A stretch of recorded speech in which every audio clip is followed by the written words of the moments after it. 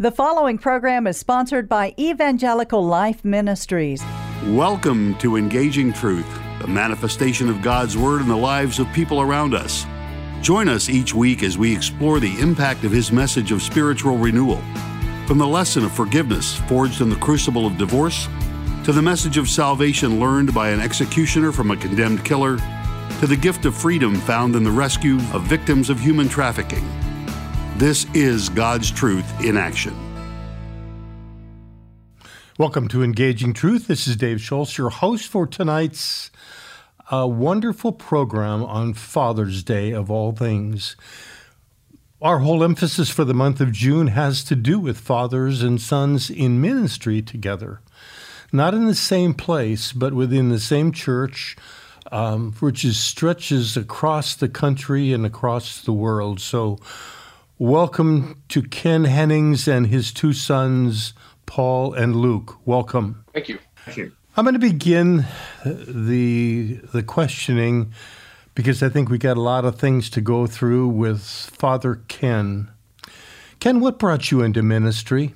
The Lord did, and it happened through a unique situation that took place over a couple of years. And before I really committed to going into training and studying through college for the ministry, I kind of had my own wrestling with, and I've been blessed. Well, Paul, what brought you into ministry? Thanks for having me. And I didn't want to be in the ministry, to be frank. When I was in high school, coming out of high school, I went to college for engineering. But it was in an experience in college where I felt like God was saying, no, this is what I actually want you to do. And so that I kind of had a little bit of a roundabout way of getting to the ministry, but that was my experience. And once you had the taste of what it might look like, looking at your dad as the example, that was the convincing thing of the Holy Spirit, huh? I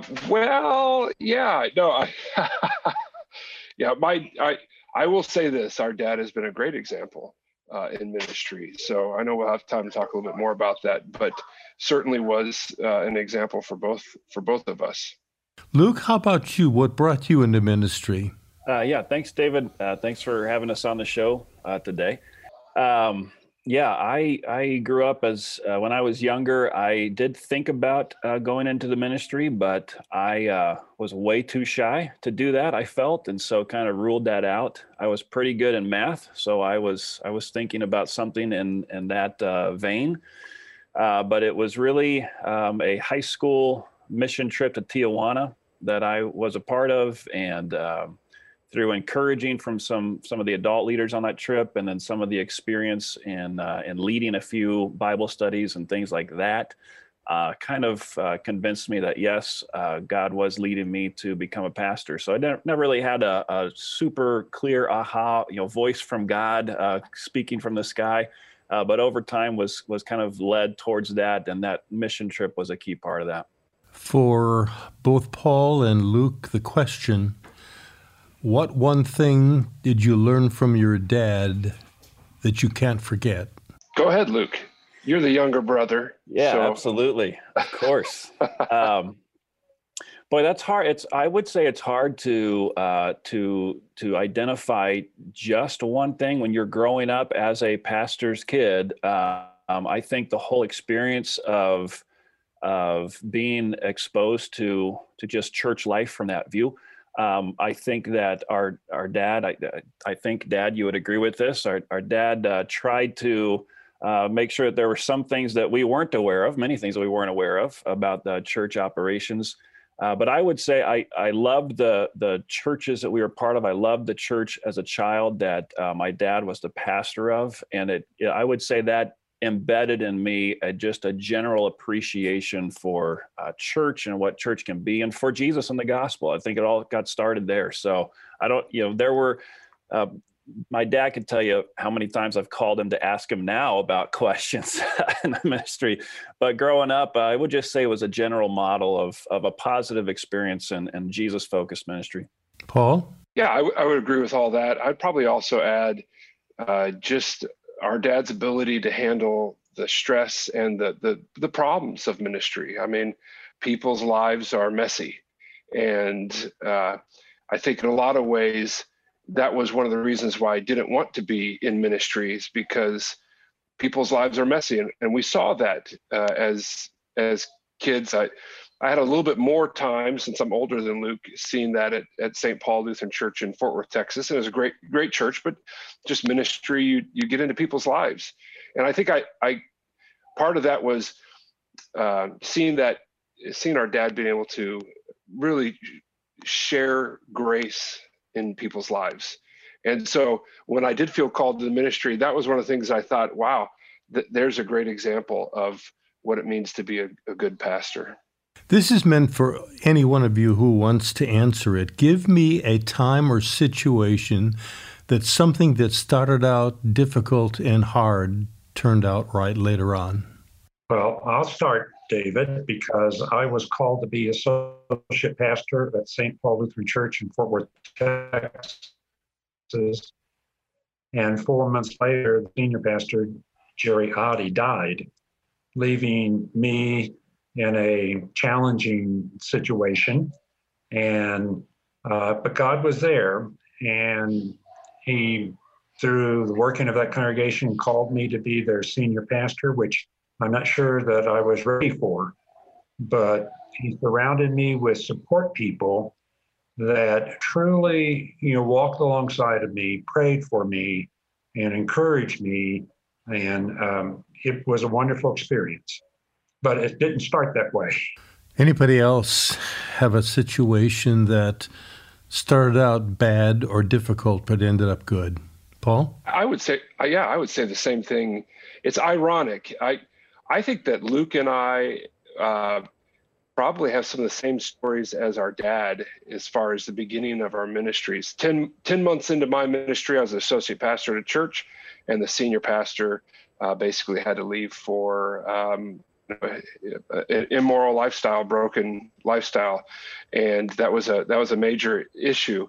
And all of a sudden, you're the only guy there, and you have to figure out how to put all the pieces back together.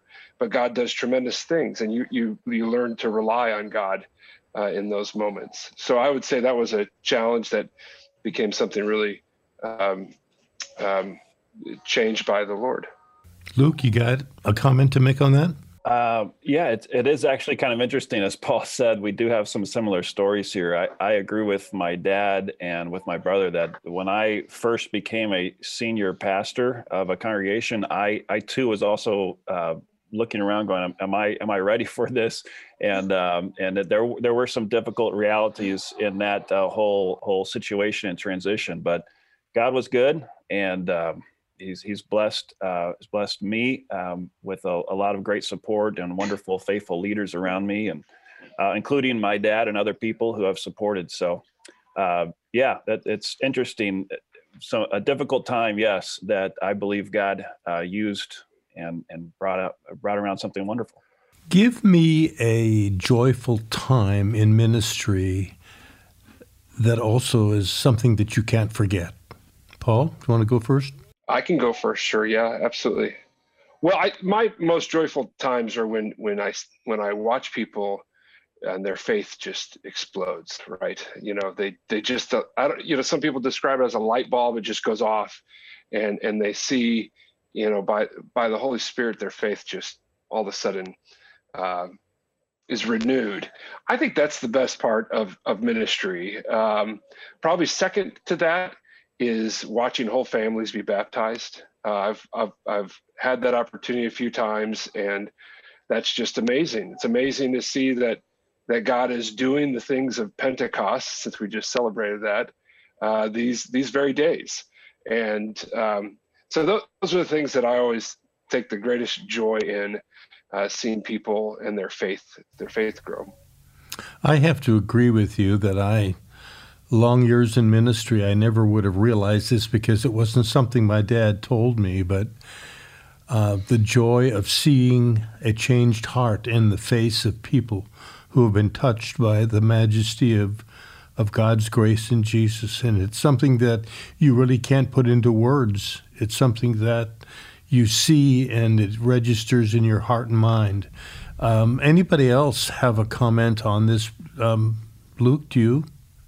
Yeah, I'll speak to this. Yes. I became a pastor largely because I really wanted more people to know about Jesus and believe in him, as Paul just spoke to see kind of their faith grow and build, especially when it's new faith. And so those are always encouraging moments when you do get to see that. We here at St. Luke's in Mesa, Arizona, recently partnered with a nonprofit organization that helps families transition out of homelessness and get back on their feet. And they do some of their work, a lot of their work actually on our campus. And so recently we were able to see one of the families join us for worship. And so that was amazing. It was amazing to hear from the mom telling me that this church and this service and what we were doing there was exactly what she needed in her life right there. It was amazing to receive a number of different hand-drawn notes from some of the kids to me. And so, you have moments like that, which they're just wonderfully encouraging and a beautiful thing. President Ken, I'll call you President because that's how I came to know you. You have had many different hats that you have worn in ministry: parish pastor, missions director for the district, now president of the district, and many other things. What one thing brings you a sense of joy as you've dealt with all these situations and your brothers out in ministry? I think the one sense, very real, strong understanding of the truth is that God is the head of his church. And from my position as mission exec and from president of a district, I have seen that truth played out in the lives of many congregations and the lives of many church workers. To see God come in to a situation and bring his peace and his presence and his power, it just excites me to be able to see that. And I can stand back and I stand in awe of what he's able to do.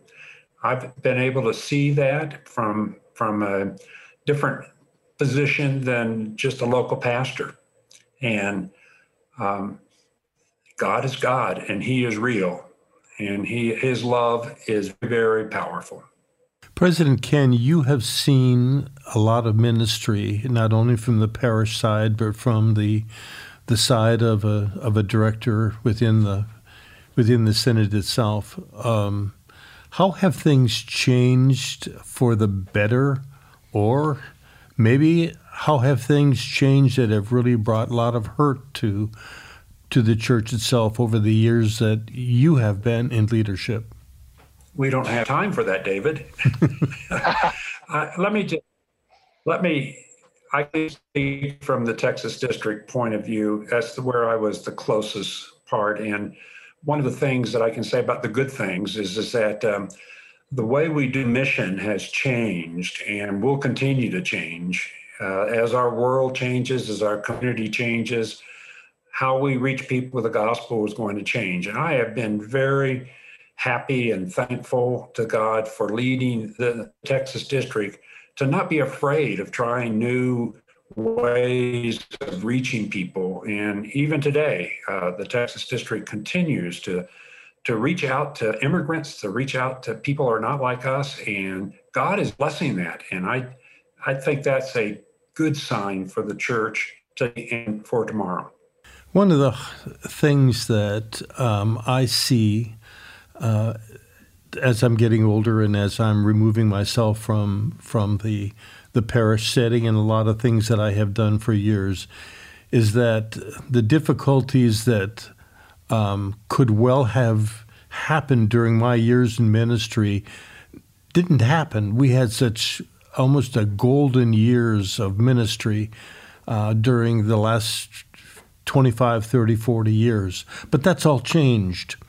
Paul, how has ministry changed in your sight as you have gone from one parish to another and now are senior pastor of a parish?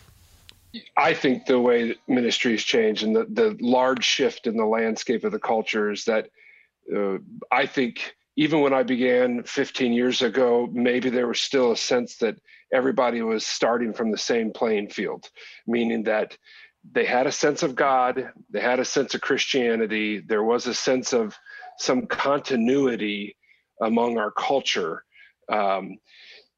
Today, people aren't even asking the same questions. So I think that's the most difficult thing. I think that's what our churches have to understand as well, is that it's not about doing a better program or a larger evangelistic training.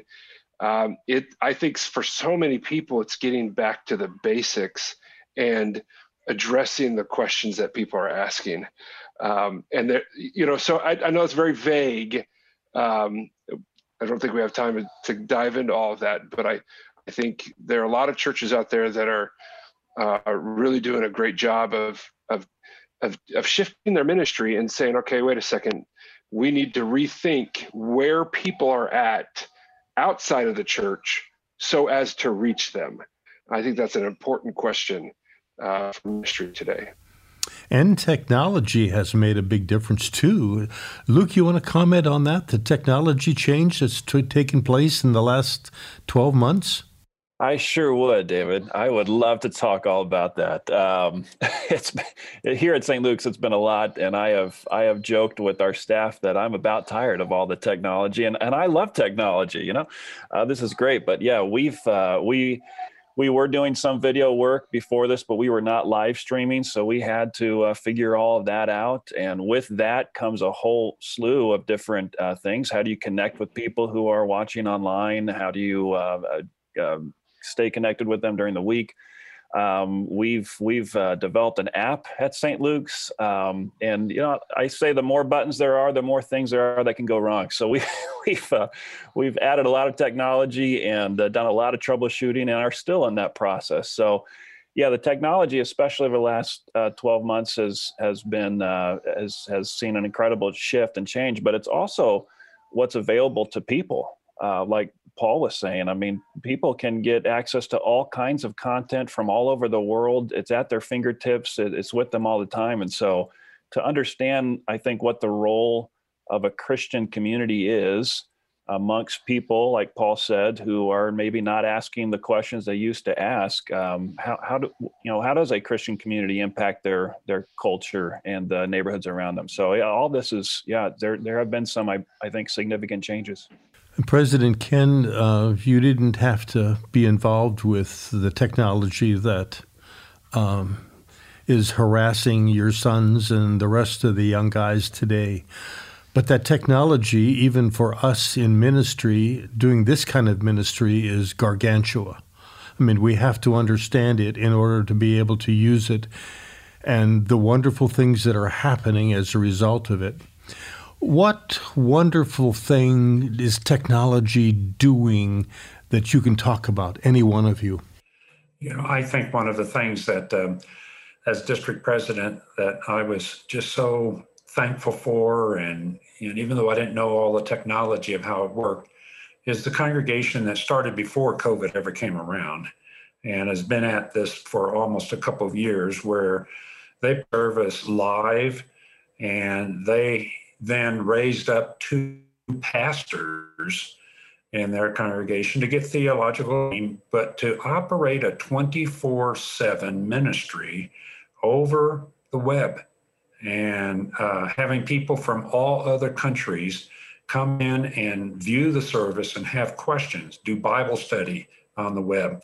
And the technology of being able to take my voice speaking in English and changing it almost instantly into Chinese language or something else is all happening. It's opening up a whole new world. And just to be able to experience that as the president of a district, to see a congregation that bold, that said to me, hey, the technology will always be a blessing for the church.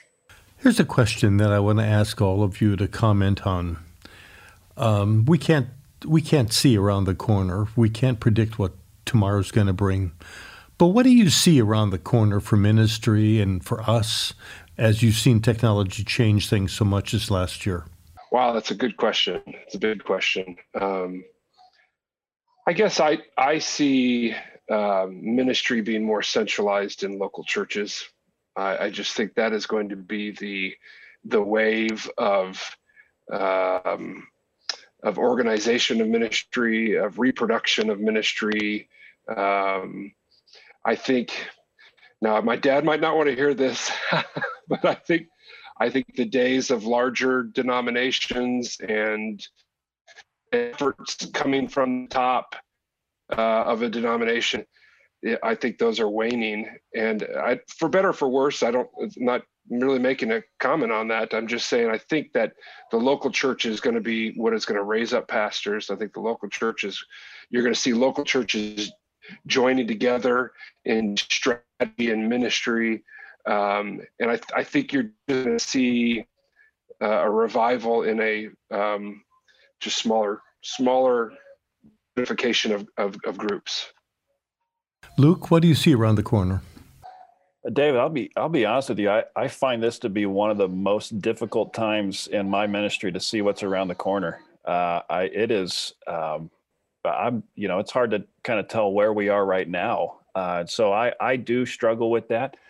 Technology-wise, the tension was there before all of this, which was if you're going to do a lot of ministry online, how are you going to connect with those people, and how are you going to keep a sense of community and engage in different ways? And I think that tension is still there. And some churches are investing a lot in that and literally creating a separate congregation, an online congregation, and doing ministry that way. And so there are different models as to how to approach that. But I will be honest with you, it is an interesting time to be in ministry right now. And I'm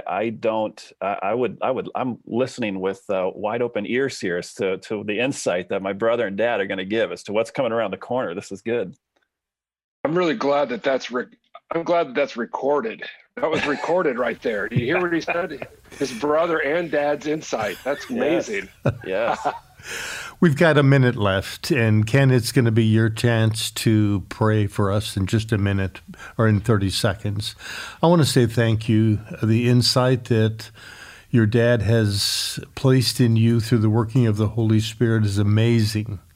And I just thank God that you are in ministry. And I know that as my ministry closes out, and probably as Ken follows me, the joy of our own personal salvation will never wane. Ken, would you close us with prayer? Father in heaven, we thank you for your love. That love has been around since the beginning of time when you created the world. And that love continues. You sent your Son into this world to die for us so that we might be sons and daughters of your kingdom, a kingdom that lasts forever and ever. I thank you, Father, for raising up men and women to be involved in ministry, whether that's in youth ministry, pastoral ministry, educational ministries. Father, I thank you for them. And I ask for your Spirit to be on all those who you have called in full-time church work, but also I thank you, Father, for the people that support and encourage full-time church workers. And I pray this in the name of Jesus, who is our great encourager. Amen. Thank you for coming to us and being with us this Father's Day evening. Come back again next Sunday night. Thank you and good night. Thank you for listening to this broadcast of Engaging Truth.